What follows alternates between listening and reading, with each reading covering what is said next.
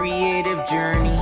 It's easy to get lost, but don't worry, you'll lift off. Sometimes you just need a creative pep talk.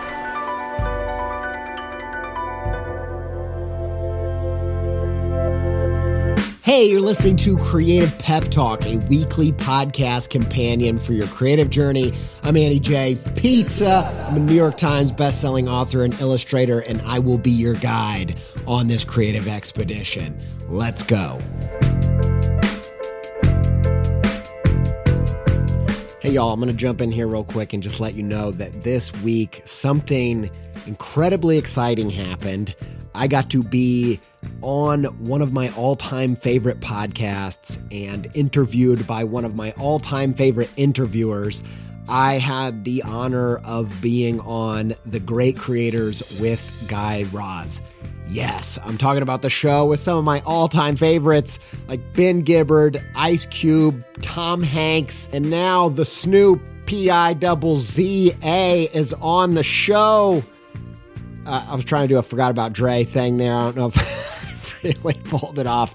But yes, my episode is out now. So I decided to do a replay on this podcast of our most listened to episode of all time, the Creative Pep Talks, 10 Rules of a Thriving Creative Practice. I thought this would be a great place to introduce new people coming from that show over to this one into what Creative Pep Talk is all about. And also, potentially a good reminder for any longtime listeners of the kind of core ideas of the show. This episode is chocked to the brim with all the ideas that I built my own creative practice on and all the ideas that this show is built on. And for longtime listeners, if you want something new this week, I suggest going over and checking out that interview with Guy Raz that he did with me. It was one of the best podcasting experiences of my life. We got to talk about my creative journey, my struggles with my creative mom, and how it led me to start this show and kind of is the fuel behind the show. And we got into where Invisible Things came from and all kinds of other stuff. It was an emotional talk, and it was a really meaningful experience for me. So I hope you do go check it out. And without further ado, let's get into this episode. I hope it peps you up, and I will be back next week with a new episode for the new year. Thanks, everybody.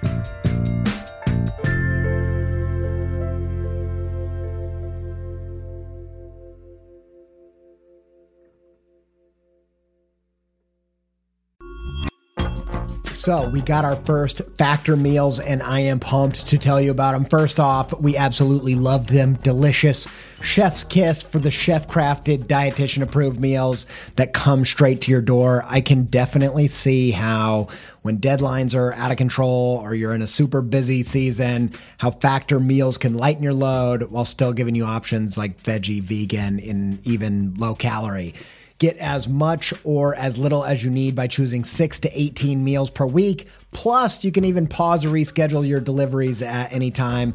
No prep, no mess meals. Factor meals are 100% ready to heat and eat, so there's no prepping, cooking, or cleanup. Head to factormeals.com/peptalk50 and use code peptalk50 to get 50% off. That's code peptalk50 at factormeals.com/peptalk50 to get 50% off.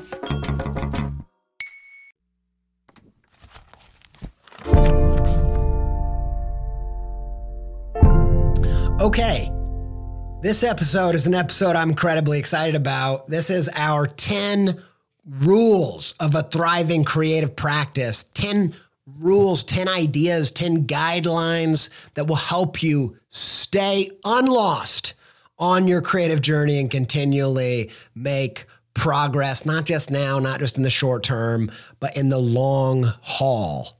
You know, I wanted to do this episode for a few different reasons. Yeah, these are things that we're always talking about on the show, but they're hard to remember on a daily basis when you're facing, you know, the bad mood, the bad day, the setback, the opportunity you wanted that you didn't get, jealousy, comparison, FOMO, all the different things that throw you off your path and hurt your mindset as a creator.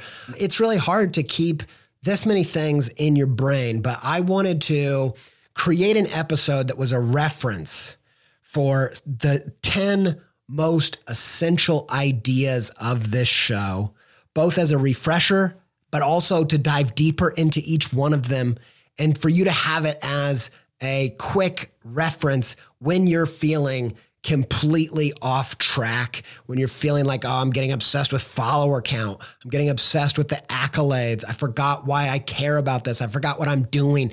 I want you to have this episode. And I also want you to have this episode if you're trying to get someone into Creative Pep Talk and they're like, what is Creative Pep Talk? What the heck is this Andy J. Pizza guy? Who cares about this guy? Why is he like a Brooklyn guy who doesn't want to listen to this podcast? I don't know. But if you have that friend you've been trying to get into the show, this is a great show to send them to because it really explains what it means to approach your creative journey through the lens of Creative Pep Talk ideas. So these are my 10 rules of a thriving creative practice. I was inspired by people like Sister Corita Kent, the screen printing nun activist, just total badass creator from back in the day. Dieter Rams had his, 10 principles of good design. I'm a huge fan of Mac Barnett and Carson Ellis and John Klassen and all those people that did the picture book proclamation. These are their rules for great picture book making. And I just wanted to feel like, I've been working on this list for a long time. And I think it gets to the heart of what this show's all about. Now, one little disclaimer, I'm also a little bit of a postmodernist. And so rather than saying, these are the 10 truths and nailing them to the door, I'm not dogmatic like that. I'm saying, in the same way that postmodern philosophers might do, they suppose that this is not about getting to truth because with our limited faculties, we can't possibly lay claim to truth in its essence. I mean, who knows how we've evolved to perceive reality? Is it anything like what we are seeing? Probably not. And so these are just 10 concepts. Modern philosophers don't think about truth as much as they think about concept creation, like ideas that serve you, that help you. I'm also constantly, falling back on the Niels Bohr quote of the opposite of a profound truth might be another profound truth. I think there's totally different ways to have a thriving practice that fall outside of these 10 rules, but these are the ones that I continually come back to that help me get unlost in my creative journey consistently. And they're the things that I see the kind of creators that I want to be like embody. And when I talk about those people, they're people that you might not know. They're people like Allison Jones, who casted Fresh Prince and The Office and Freaks and Geeks and Parks and Rec and all your other favorite shows, like casting director, brilliant creative mind that has this power. There are people like Chris Rock, who goes through comedy, is on Saturday Night Live, still doesn't really find his groove, and then figures out that the way that he's going to control his destiny is to become a stand-up comic where all he needs is himself and a stage and some people, and he's good and becomes a legend in that way, and just, continues to practice over the long haul and get better and get more nuanced and find new, different aspects of his creativity as he directs and writes. And I just think this is the kind of creator I want to be. I want to live a creative life over the long haul and have breakouts all along the way, but always be on the journey, always finding fresh, new breakthroughs. And how do you do that? Well, I think you have to do a bunch of things that run contrary to the popular opinion and mythology and ethos of what we think creativity is all about. Young superstars and magic and just like and all these things that are completely out of your control. I want to say no to those and yes to these 10 things. Let's get into them.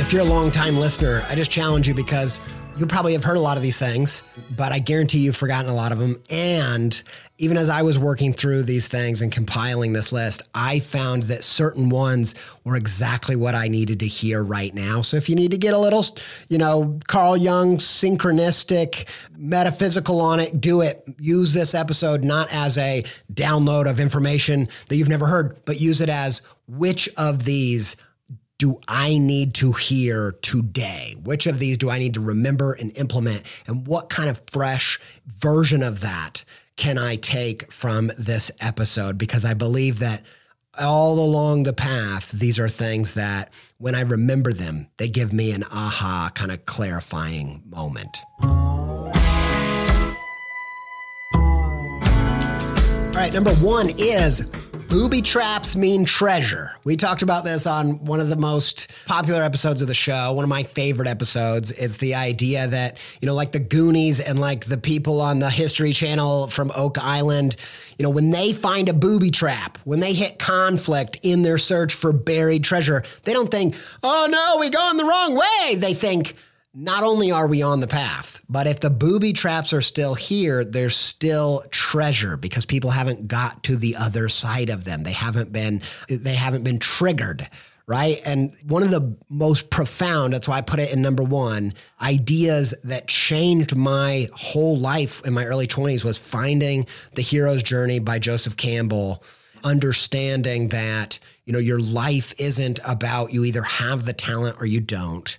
But it's about a journey, and there are phases. In every phase, you face a fresh conflict. How you relate to conflict will dramatically change your creative journey and whether you succeed or fail. And it's not just me. It's people like Dr. Carol Dweck and the growth mindset. It's all about what do you do in the face of conflict? And for me, my nature as a creator, I'm not exactly sure why. When I hit conflict, my nature is to be like, it wasn't right. It wasn't meant to be. The stars aren't aligning. Run the other way. And there are times when, you are beating your head against the wall and you're hitting a dead end and you keep going when you shouldn't. There are times like that, There are those people that are on auditioning for American Idol who cannot hit a note. I'm not talking about that kind of conflict. I'm talking about the regular conflict that shows up when you're trying to do something new. The regular conflict of traversing the creative wilderness, trying to chart your own path. It's going to come with lots of conflict. There are going to be booby traps. And when you switch your mindset to say booby traps are actually good news, you can develop a healthy relationship to conflict that allows you to go through different levels, break through multiple ceilings. Recently I heard in an old Bob Dylan interview him talking about how he had this magic in his early 20s that he's never had after that. And I don't know, part of me was like, that's really cool. The mythology of Bob Dylan in his young days and just the magic of that. And obviously he had all kinds of weird side journeys and dead ends in his creative practice. It's rich story to look at. But I wonder if that kind of fixed mindset of I had it then and I don't now is actually the thing stopping him from having it now. Now he's had a bunch of acclaimed albums since then, and some of his recent ones, there are a lot of people that think they're the best albums he ever made. But at that time when he was saying that, I thought, I think it's that kind of mindset, that kind of fixed mindset where we can actually, by the way that we approach our work, by one of the things that happens a lot. I love the show Song Exploder on Netflix. It was a podcast turned into a docuseries for Netflix about unpacking massive hit songs with the people that made them and what happened and what went into them. And one of the things you hear often is those big, massive songs are all songs that kind of wrote themselves. And it feels like this supernatural channeling. But they're not telling the story of all the crap songs, all the frustrations, all of the tension that led to that release. And I really believe that conflict, that is the fertilizer. And Seth Godin would say, if you want more good ideas, have more bad ideas. And I have to believe that there's a relationship to conflict that if you can change and orient yourself to actually enjoy a challenge creatively, that is the strongest foundation to build your creative practice on. So that's my first rule, maybe my most important, because it embodies the idea of not seeing creativity as a supernatural gift on high, but as a journey, as a thing that you develop and get better at. I'm so glad that I didn't stay in the skill set and the mindset that I had when I was 20, because I didn't find some of the most important creative pieces to my puzzle until I was 30. Didn't even know they were something I could do. And that's the power of seeing it as a journey and seeing the booby traps as part of the process.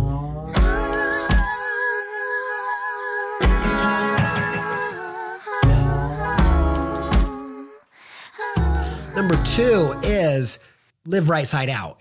That life is meant to be lived right side out. As an ADHD person, there was a long period in my life where I was really just masking who I was. That's the term they use. A lot of people that are autistic or ADHD or neurodivergent in all kinds of ways, they talk about this term masking, where it's trying to appear neurotypical to get by.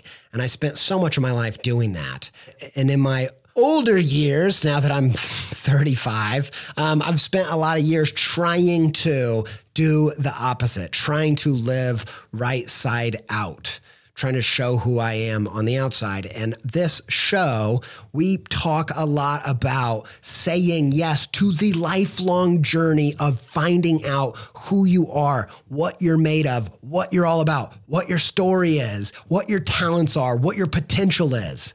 You are an alien. There's never, ever, ever been anything like you in the whole universe. And that sounds cheesy. It sounds, I don't know, over the top, but it's actually true. And I don't think we take it seriously enough. I don't think we say yes to that call. That call is the creative call, in my opinion. The creative call is you saying yes to making creative work that expresses who you are, but also excavates. Every time you make something, you learn something new about yourself. Even when you make something that you hate, even when you make something that sucks, you learn something about what your weaknesses are. You learn what your bad mindsets are. You learn your taste. You learn I don't like that. I thought I was going to like it. I didn't like it. It's self-excavation. I'm a huge fan of Linda Barry, comic artist. She wrote a bunch of books on creativity as well, things like What It Is. And she did a recent one about comics. And she said, a lot of people, when they make work, they make it to say, this is what I think. This is my answer about this or that, or my take on life. And she said, for her, a better prompt is often, what question does she have? Now, I love art that makes a statement. I'm all about it.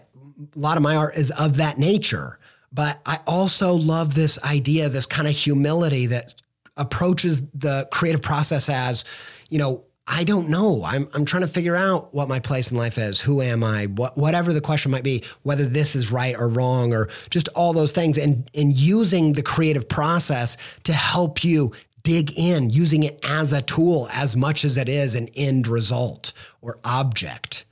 And so the creative call to adventure for me is the creative call to finding yourself through the process of creativity, of making stuff. And so one of the core ideas of this show is the idea of living right side out, saying yes to self-awareness, knowing what your strengths are, knowing who you are, and doing so through the process of having a creative habit. Because as you make stuff, you will get to know yourself and you will be able to express yourself. And so at the bottom of this show is this idea of being pride, being proud of being a being proud of who you are, and not trying to overcome yourself, but trying to cultivate who you are through the process of making stuff, and being curious about yourself. Business author Jim Collins, he's a famous business author. He talks about Jim the Bug, which is this massive Excel spreadsheet that he's been working on since he was in his college years, where he's looking at himself as a specimen, as a bug, studying the behaviors. I believe that one of the keys, the second key to a thriving creative practice, is knowing who you are. and taking that journey deadly seriously.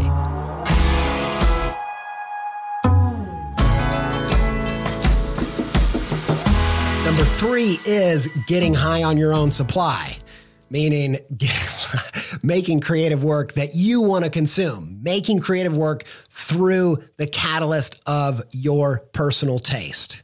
That is a huge belief of mine. I really believe, and one of the core principles of this show is this idea that creative work is less about talent and more about taste. It's more about, and when I say taste, I don't mean just like, I like this, I don't like that. I mean, using your internal creative palette. You know, if you're a storyteller, if you're a writer, you know, the instrument of your practice isn't your words. It's not your fingers on the keyboard. It is the palette of receptors. When you take in story, if you have a nuanced palette, you're going to be able to pick up on how are you achieving these things? How does a writer make you laugh, make you cry? It's that palette, like a tongue, tasting a dish, that internal intuition. As you're receiving things, you're starting to pick up on these things work, these things don't work. And then you use that same palette through the creative process as you're making something. If you have an ear for music, if your taste, if your palate, your creative taste buds are on your eardrum and you're listening to a song, you're feeling out what are the things that go into making this sensation inside of me? How do my favorite musicians make me feel this way? It's not just magic. There is a science to it. There's contrast. There's major chords. There's minor chords. There's poetry. There's, analogy. There's all these different ways of creating that sensation. And when you have a nuanced palette, you can actually deconstruct those recipes and recreate them with your own anecdotes, with your own stories, with your own experiments. That's what I think creativity is all about. And when you realize that intuition of your taste is your creative intuition, it's the thing that informs it, that you can make this great work and you can realize I can do the 10,000 hours of practice, not just making my fingers move on the fret of the guitar in a quick way so that I can shred guitar, but so that I can move it in a slow way when that is what I need, in a fast way when that's what I need, when it's all about creating a sensation in somebody else. And so I'm a huge believer in this, and it's about having a point of view, having a definition of good. That's what this episode is about. That thing of Dieter Rams and Karita Kent talking about this is what I think creativity is about. That's their taste.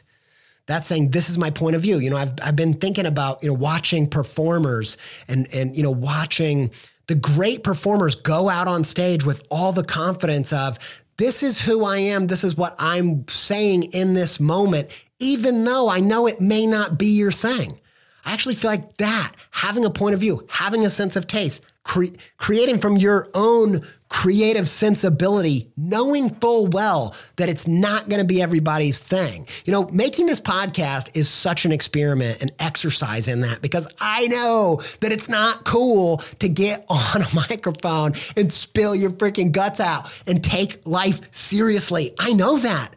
I've seen TikTok. I've seen all the shows. I've seen people on, Jimmy Fallon. I've seen the detached, ironic sense of resignation in terms of life. I know that's the passing point of view that's being celebrated right now. And I know it's the opposite of this show. And I'm sure there's times where you listen to the show and you're like, man, if anybody knew that I was listening to this crazy guy right now who's, on the verge of tears and excitement at the same time, that they would just think, man, I'm such a weirdo.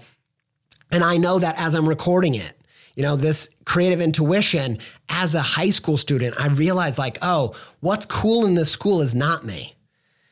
When you have that intuition and you have that point of view and you have that level of self-awareness, you can choose to repress who you are and be what's accepted. And if you do that, you might hit some trends. You might, have some quick wins. You might fit into the crowd. But what's an artist that doesn't stand out? I don't know, but you don't call them an artist. That's what an artist is all about, is owning who you are, what your taste is, what your point of view is, despite knowing that's not going to be everybody else's taste. That is the key.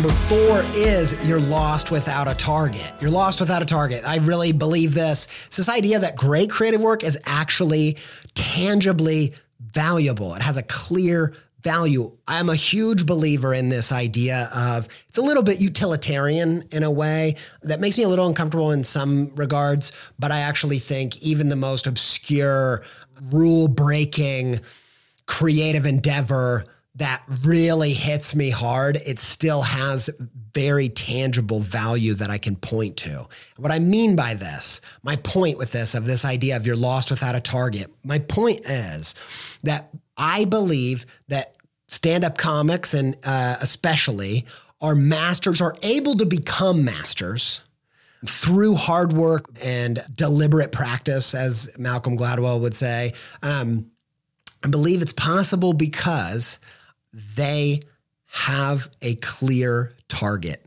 What is a stand-up comic shooting at? What's their bullseye? Huge laughs. Not just that, like killing a room, slaying a room, right? Like that's what they're doing that for. And if you're an illustrator, and I ask you the same question, I've said this a million times on this show, and you don't have an answer, you're in trouble, but most illustrators don't. If I said, what is an illustrator going for? What's an editorial illustration supposed to do? If you have no idea what bullseye is, it doesn't even have to be for every editorial illustrator, but for you, if you don't have that definition of good, like we talked about with taste, how are you ever going to hit it? And so for me, we've told this story 100 million times on the show, this idea of like, I once ran to a tower on my run and I hit it. It was miles away, had no idea how to get there, but I just kept taking the next road that was pointing towards that tower. Having that target, having that tower meant that I could slowly but surely get better and better with marginal gains closer to where I was going and never get lost. And even though I'd gone that path, and even though I had just ran it and I lived at my home, I couldn't get back home because it wasn't a clear enough target and I got lost. And so for you personally in your creative endeavor, do you have a sense of this is what I'm trying to achieve project to project, but then also over the long haul of the type of creative work that you do? For me, I want to tell stories, writing with pictures and with words that make people say yes to life. That's what I'm doing. I really believe in kind of almost a religion of storytelling that says that what helps people remember why we should stick around, why we should embrace conflict, why we should fight for the right to live and breathe and thrive is largely due to the stories that we tell that remind us of those things. Life's tragedies remind us of those things, but I don't want us to have tragedy to remember why we should say yes to life. And I just believe there are the stories, those moments when you're watching, we just watched Encanto, Disney movie, Lin-Manuel Miranda wrote all those songs, Jared Bush co-wrote a bunch of my favorites like Moana, Zootopia. It's another one of those. And when I finished it, there's those moments at the end where I'm just like crying because I'm like, yes, to family and life and people and pushing through the setbacks. I mean, good Lord, if there wasn't a time in history where we needed some stories that reminded us of what we're made of and why we should fight and why we shouldn't just be afraid. I'm saying we got to take precautions. We got serious stuff going on in the world now and later, but I want to be a part of a generation that doesn't just resign in life. We humans have always faced so many huge things, and I want to be a little tiny spark that helps my community say yes to it and lean into it and say, look, it's worth fighting for. It's worth risking for. It's worth dying for. We're going to die. But billions of people have said yes, regardless of that, facing similar things. We've never been more equipped. Anyway, getting off on it, okay? I say no to life 4 out of 7 days a week, okay? I'm working on it.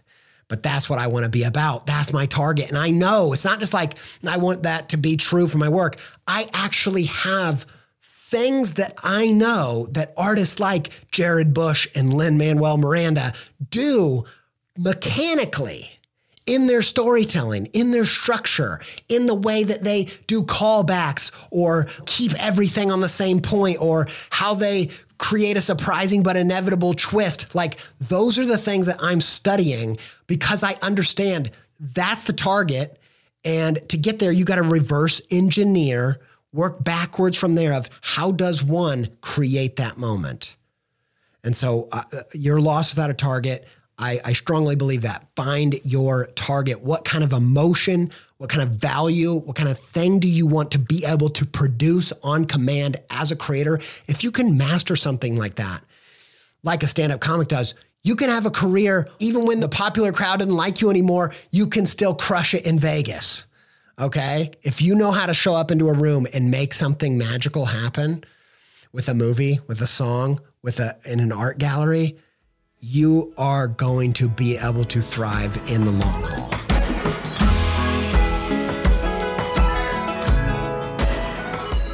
Number 5, you art what you eat. Okay, I'm a big believer in this idea of creative work as a remix. There's a whole docuseries, little mini docuseries online by Kirby Ferguson. He's actually doing an updated version of this whole thing. And it's just genuinely taking like the most celebrated ideas, the most celebrated movies and music, and deconstructing them and showing you that like they're celebrated for their originality, but they're all made up of stuff that came before. They put them in new combinations. They added their twist, but essentially everything is a remix.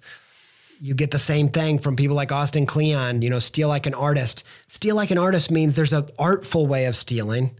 Then there's a really crappy way of stealing. But I'm not sure there's a way of creating that isn't some form of stealing. I've heard originality is this idea of being able to hide your influences. I am just a huge believer in leaning in to the fact that we are all part of the creative collective conscious. I saw this meme the other day that was just like, intellectual property is not real because we're all pulling from the collective conscious. And I don't know if I fully buy into that, but I pretty much do. I pretty much do. And I actually think that we as creators, one of the things that's really going to trip up our creativity is when we allow ourselves to get bogged down by the lie that anything is completely original. Now, in the same breath, I always want to add, I actually do believe that it is your job and it's your purpose as a creator to filter your story and your new ideas through those influences. Add your life experience, add your own takes and wisdom and breakthroughs and personal experiences and experiments. When things go wrong for the right reasons in your creative practice, making that a part of your originality. But I think this idea that you're not standing on the shoulders of giants is just totally ridiculous and very detrimental to your practice. And I think if you go study your heroes, study the greats, you're going to find that almost every single one of them started with mimicking their heroes. One of my favorite stories is George Carlin, throwing off this cardboard cutout of how he used to dress and the old him off the stage, and he becomes the George Carlin we know. When he really embraces his kind of hippie liberal take that's not family friendly, that's the George Carlin we know. That's the legend. And I think the wrong lesson from that is be yourself. I think the lesson is to find yourself, first you have to be like somebody else. There's nothing like getting in a room of people that are just like you to see how much you are unlike anybody else. And so I actually really strongly encourage people, that's why it's number 5 on my list, to get in a room with people that have this almost exact same tastes. Find ways to totally gorge yourself on your hero's work and your hero's works. And let them become a part of you, because you art what you eat. The food pyramid of your creativity, these things of your obscure tastes, your guilty pleasures, your life experiences, all of those things, they go into what you make. And if you constantly are just eating creative junk food, only consuming what's on your social media feeds, you're going to be making junk because you are what you eat. And those little bites of creativity, some of them are really great, but they're not going to ever compare to that book that changed your life. And so you got to make sure you get a balanced diet and that creative health food of books and long docuseries and great shows and all in records, and really dive in the deep end if you want to make great stuff.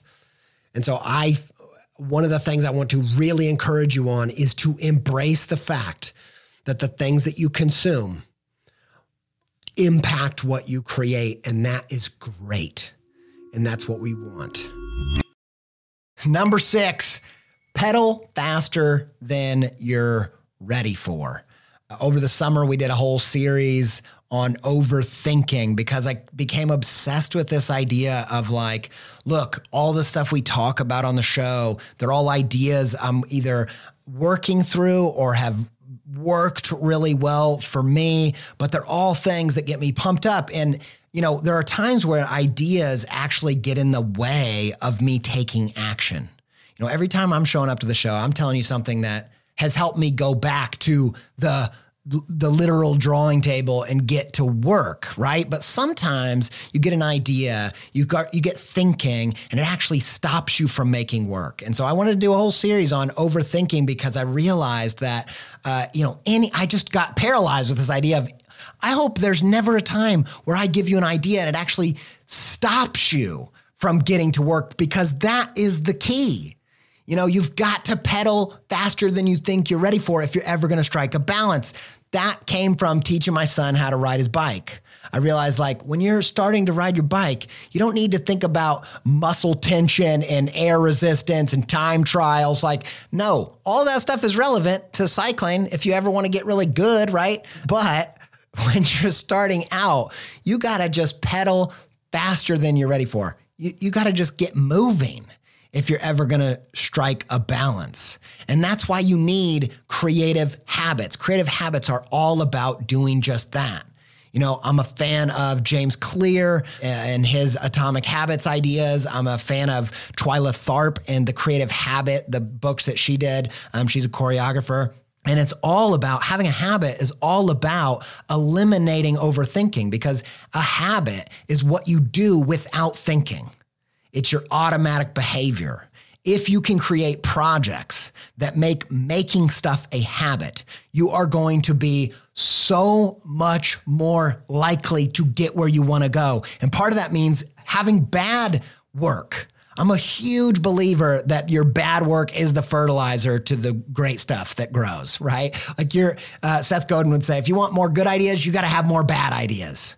And so I'm a huge believer in you got to pedal faster than you think you're ready for. It's kind of like a chicken or an egg thing, because yes, creativity is about self-expression, right? But on this show, we talk about all the time, it's also self-excavation, because the best work that you ever make is going to come from a place of knowing who you are. But one of the only ways to find out who you are is making work. So you got to make bad work. It's just part of it. I could have easily called number 6, make bad work frequently. Make sure it's a habit. Make sure you're working that muscle. It's a huge part of it. And I actually think, any consistently great creator, that's not just, they're not just hot for the minute and they got lucky or they hit a zeitgeist or whatever, but people that have a practice over their lifetime consistently, you're going to find that they find places to have a creative habit to make bad work. Comedians do it writing on stage. That's why they make you lock up your phone before you go in the club, because it might be terrible. And, they don't necessarily want that to be following them. But I am a huge, huge believer in it. You got to pedal faster than you feel you're ready for if you're ever going to strike the balance you're looking for in your creative practice. Number 7, and I'll be honest with you. Out of all the rules, this is the title that I like the least, but it's one of the ideas that I'm most sure about, okay? So give me a little grace. I'm writing on stage myself here. Number 7 is aim with one beanbag. I kind of like it as I'm saying it, but the idea here, aim with one beanbag. I'm from the Midwest, Indiana boy, now living in Ohio. and we play cornhole in the summer, okay? Grab a beer and grab a couple bean bags and get a board with a hole in it and throw them at it. That's what we do. That's the sophistication of a party in Columbus, Ohio. And here's the thing. If you know anything about cornhole, if you want to win, you're not going to take all 3 bean bags and throw them at the same time at the hole. Why not? Because you're not going to get the kind of precision that you need, okay? You're not going to be able to aim 3 bean bags at the same time. I just thought about maybe the editor, Connor. Yeah. You could just take that, aim 3 bean bags at the same time, turn it into a little jingle. I don't know if you make that kind of music. Okay. Just put it on repeat. You're not going to be able to aim 3 bean bags at the same time. If you want to win, aim 3 bean bags at the same time, okay? Aim three bean bags at the same time. If you want to win, aim 3 bean bags at the same time. Anyway, you can't aim 3 things at once, right? It's impossible to do, but that's what we try to do when we show up to the metaphorical canvas and try to make something for not just 3 people, not just aim in 3. We try to do 1,000. We try to do 1,000,000. We try to appeal to humanity with our creative work, and it's impossible to aim that many places at the same time. If you want to get good, you got to go small. You got to go precision. And actually think that not only is this the way that you hit a target, for me, some of my best work came from when I knew I had a buddy in the audience and I did a joke just for them. Like, sometimes that little tiny bit of precision meant that I could actually hit the target. And that ends up being the thing that everybody likes. And sometimes you're your best target. Stephen King would say, every good book is really just a love letter to one person. It's just like, I wrote this as a gift. If you really light them up, if you make them cry, if you know how to press those buttons, that is going to apply to a whole bunch of other people.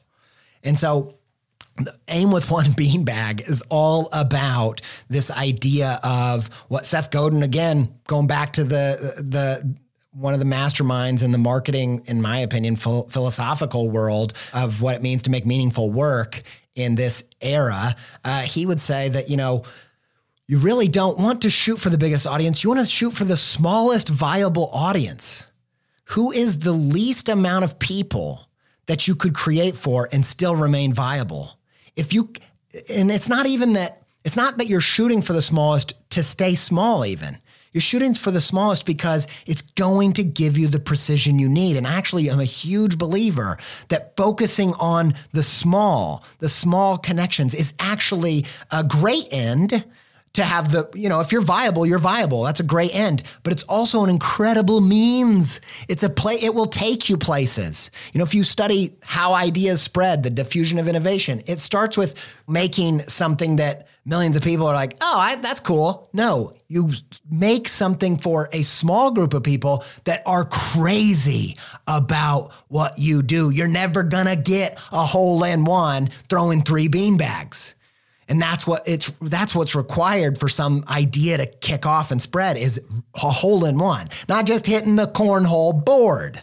Okay. A cornhole in 1, not in 3. And so I'm a huge believer that he also says, Seth Godin says that fame is not an indicator of quality. I grew up and I really got into creative work because of indie music. Like that was my way into band posters and illustration. And then, it led to all kinds of other stuff, picture books and all the stuff I'm doing now. But it started with indie music. And one of the things I think was incredible about indie music and why it went from this obscure thing in the 80s and probably Britain to what it became at its height was this core value of the smallest viable audience. A core value of saying not just fame or widespread success isn't an indicator of quality. It actually might be an indicator of lack of quality. Indie, the whole ethos of it was saying, if it's big, it's bad. Now, I'm not going that far. I actually like a lot of mainstream stuff, okay? Yeah, I just cried to Spider-Man No Way Home. I bawled my eyes out. Okay, bawled my eyes out. That's taking it too far. I did nearly bawl my eyes out watching Encanto, the Disney movie. So I like mainstream stuff too, but I think as a creator, you gotta develop this ethos that says, look, small might mean it's better. and shoot small and go for that specific target. And know it's a great place to end up, but it also might be a means to bigger and better things down the road. Okay, number 8 is embrace the seasons. I'm a huge believer in this idea that creative work at its best is non-dual. It's not this or that, it's both and. You know, that's one of the reasons I love that Niels Bohr quote of the opposite of a profound truth might be another profound truth. Because it's true, because it might be a profound truth that what you need to do right now is plant seeds. Like, you gotta be planting seeds. But sometimes, you know, someone's on stage at a conference telling you to plant seeds and you're in the time to harvest.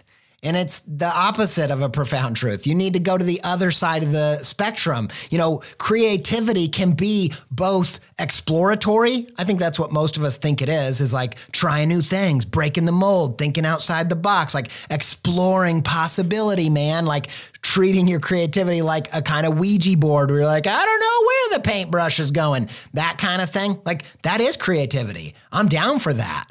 That's a profound truth, man. But I'll tell you what another profound truth is. Creativity can be strategic. You know, creativity can be solving a puzzle. You know, one of the most creative things I've ever seen is the movie Knives Out by Rian Johnson. It all comes together in the end in this satisfying way. The only way to do that is to start with the end and work backwards, write the script kind of backward or the screenplay backwards, right? Like, that's how you're going to get that satisfying end. That's a strategic thing. Exploratory says we're going to start not knowing where we're going. Strategic creativity says we're going to start with the end in mind and work backwards. Both are profound truths. Creativity is both. And there's a season for all those different things. And knowing what season you're in is incredibly powerful. You know, I'm not the first to say it. Sister Karita Kent, she was about seeing creativity as all these different seasons. There's times for new stuff. There's times for digging into the old stuff. Austin Kleon, Todd Henry, all kinds of people have talked about creativity as seasons. I'm not the person who came up with it, but it is one of my core values for sure. You know, I am a big believer in this pulsing energy. There is a time. What I love about creative projects is that they are both, they're a great way to embrace the profound truths of grit and pivot. Because when you do a project, you say, I'm going to do this for this amount of time, no matter how well it goes. When I started this podcast, I was like, I'm going to do 100 episodes, even if it's just my mom listening. But to be honest, she wouldn't listen to this, even if no one's listening. I'm going to do 100 episodes. You know, and there were other projects where I had smaller markers, but this is one that I was ready to take a bigger bet on. And that was that level of grit. But it wasn't just grit, because just keep going no matter what is also terrible advice as well as incredible advice. It's terrible advice to that person on American Idol that can't hit a note. That's the worst advice you could give them, right? Because it's seasonal, it's non-dual, there's different times for different things, it's both and. And so project-based creativity is great because it can also incorporate the fact that at the end of a season of grit, it might be time for a season of pivot. You know, there are a lot of creative projects I did before this podcast where after my little initial project, I was like, never doing that again. I did a project where I did new book covers for the public domain, books for the public domain, Wizard of Oz, 10,000 Leagues Under the Sea, Moby Dick, all that kind of stuff. Someone, after I did the Moby Dick one online, was like, how'd you like the book? And I was like, oh, I guess I was supposed to read the book. I never read the book because I don't read fiction. And I was like, it took me doing 5 of those pieces to realize, like, this is not authentic. This is not me. And I wouldn't have done that if I hadn't dug in with some grit.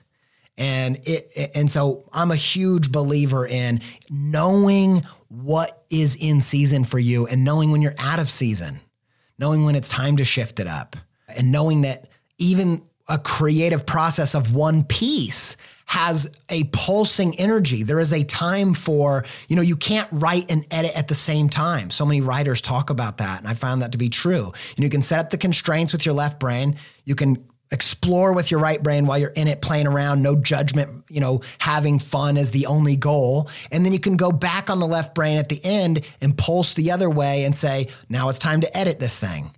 But you can't do all of those things at the same time. You can't, those are opposite ideas, and they're both true. And there's a time and place for them within the creative process. There's a time and place for them within the creative journey over your lifetime.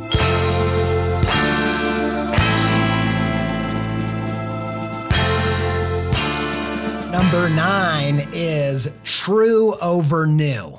Okay? What this is about for me is that creative work is primarily about sustenance. And I'm a huge believer that you need to make the main thing the main thing. When you forget what the main thing is, you get distracted, you get self-conscious, you get indecisive, you get in your head, you get into FOMO, you get comparison, all that kind of stuff. All when you forget what this is about. And for me, creativity is about sustenance, spiritual soul sustenance that keeps us going. Storytelling is like almost my religion of like, we need stories to be the best possible versions we can be. Without them, we're uninspired. Without them, we forget what life is about until someone dies. We forget what life is about until someone dies. No, we don't have to do that. With a story, with art, with sustenance, if we are keeping that creativity pumping in and out of us, breathing it in and out, like we can remain, we can be our best self. We have a shot at it, at least.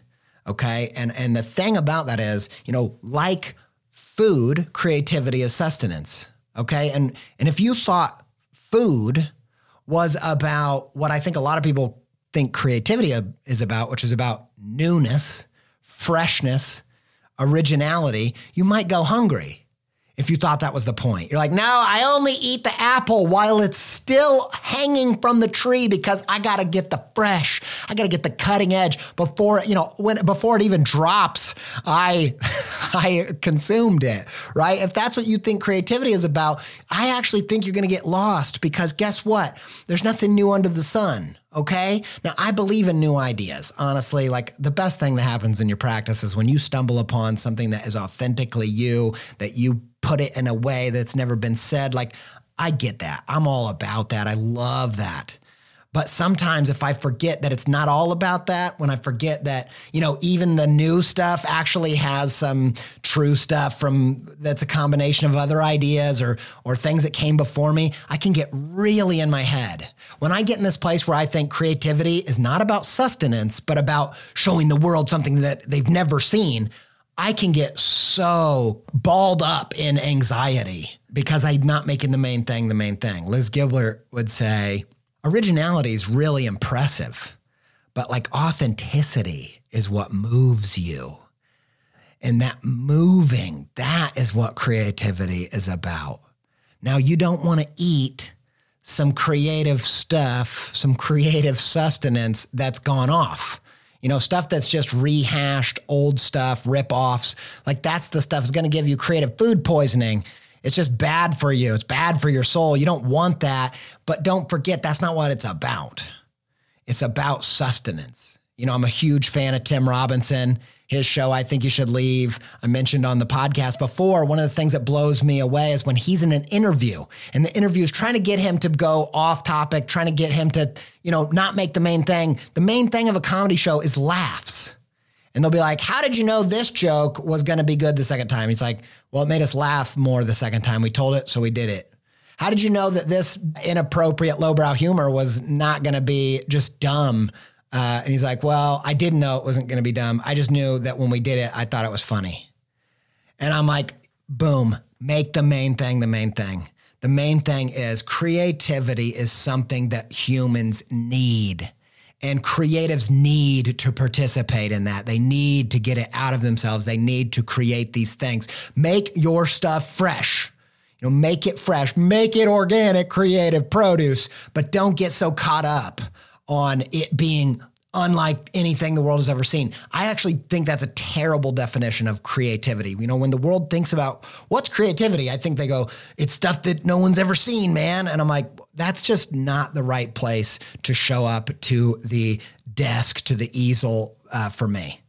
I got to do it because I'm participating in a tradition. I'm participating in a community. I'm doing my part. I'm speaking my truth more than I am saying something that's never been said. You know what I mean? So that's number 9 for me. True over new.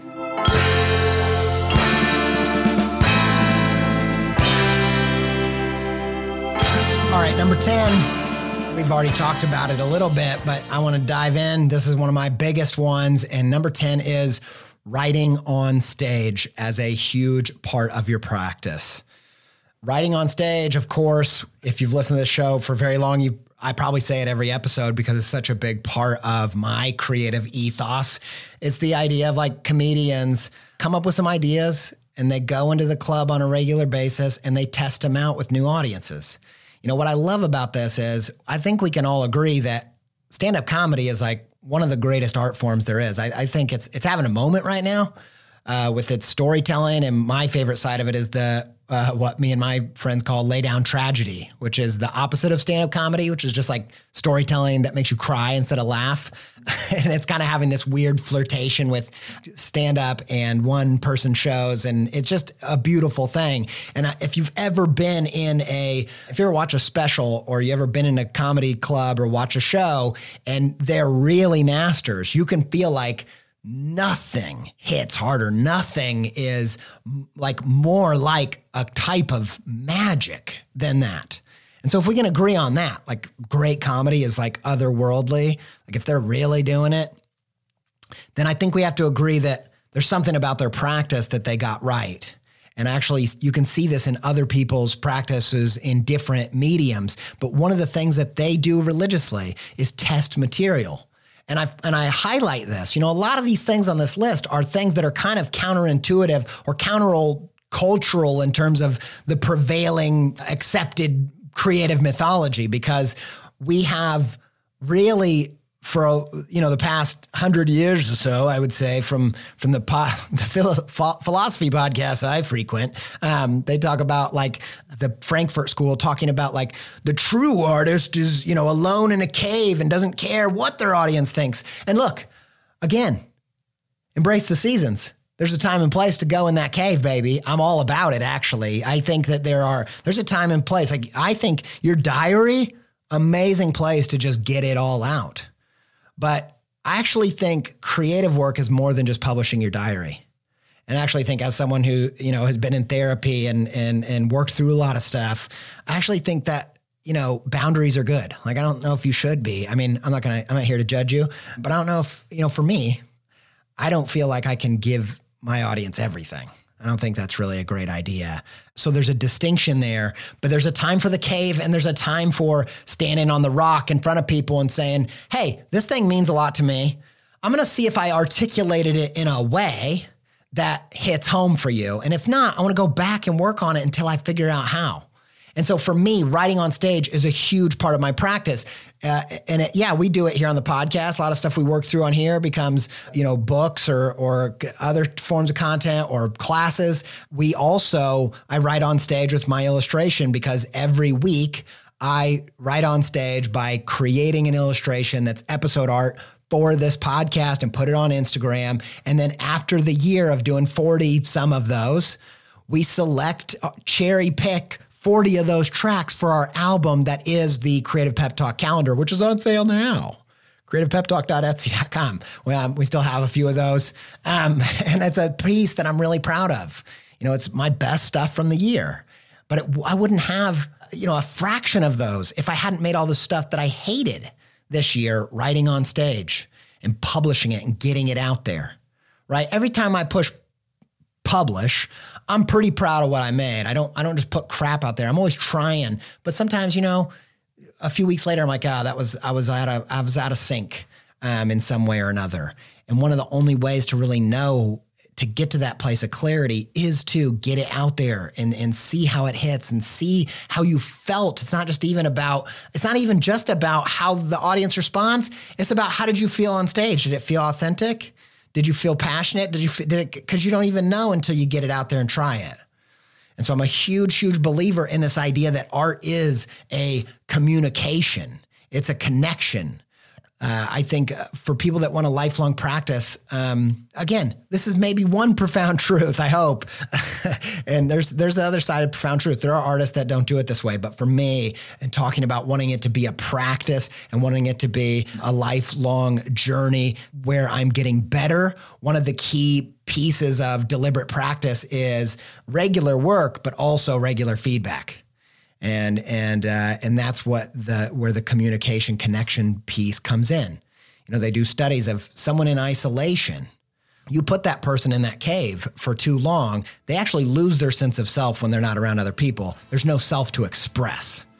And I think we're more interconnected than any of us really even fully understand. And I think we need that connection on a regular basis with our creative habits to unlock our true potential. And that's why that writing on stage is number 10 on my list.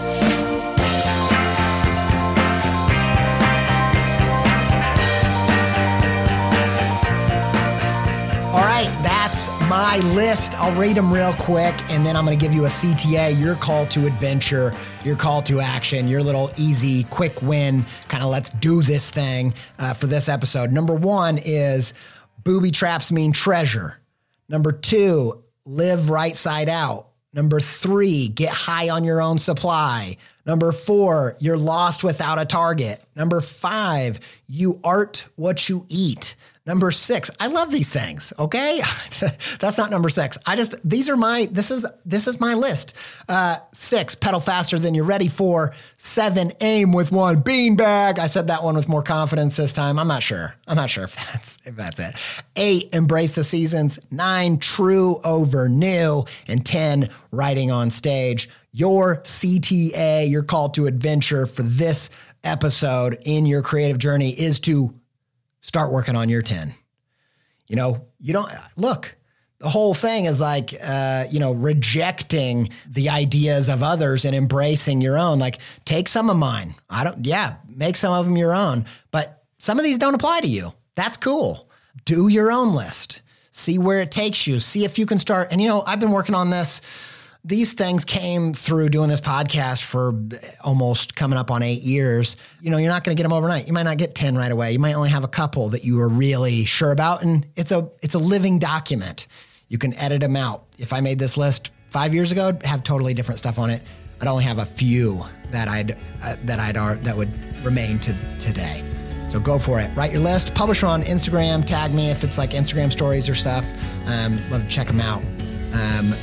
Make your top 10 rules of creativity. All right, that is it for another week. I hope it's pepped you to the max. I hope if you're a longtime listener, that you really searched your soul for which of these things do you need to implement again, which of these spoke to you. If you are a longtime listener and one of these spoke to you more than it has before, or there's some new flavors, hit me up and tell me about it on Instagram on the comments of the episode art. I'd love to hear which of these is your favorite. You can find me at And DJ Pizza. Massive thanks to Yoni Wolf and the band Y for our soundtrack. Huge thanks to Connor Jones of Pending Beautiful for editing this show so beautifully.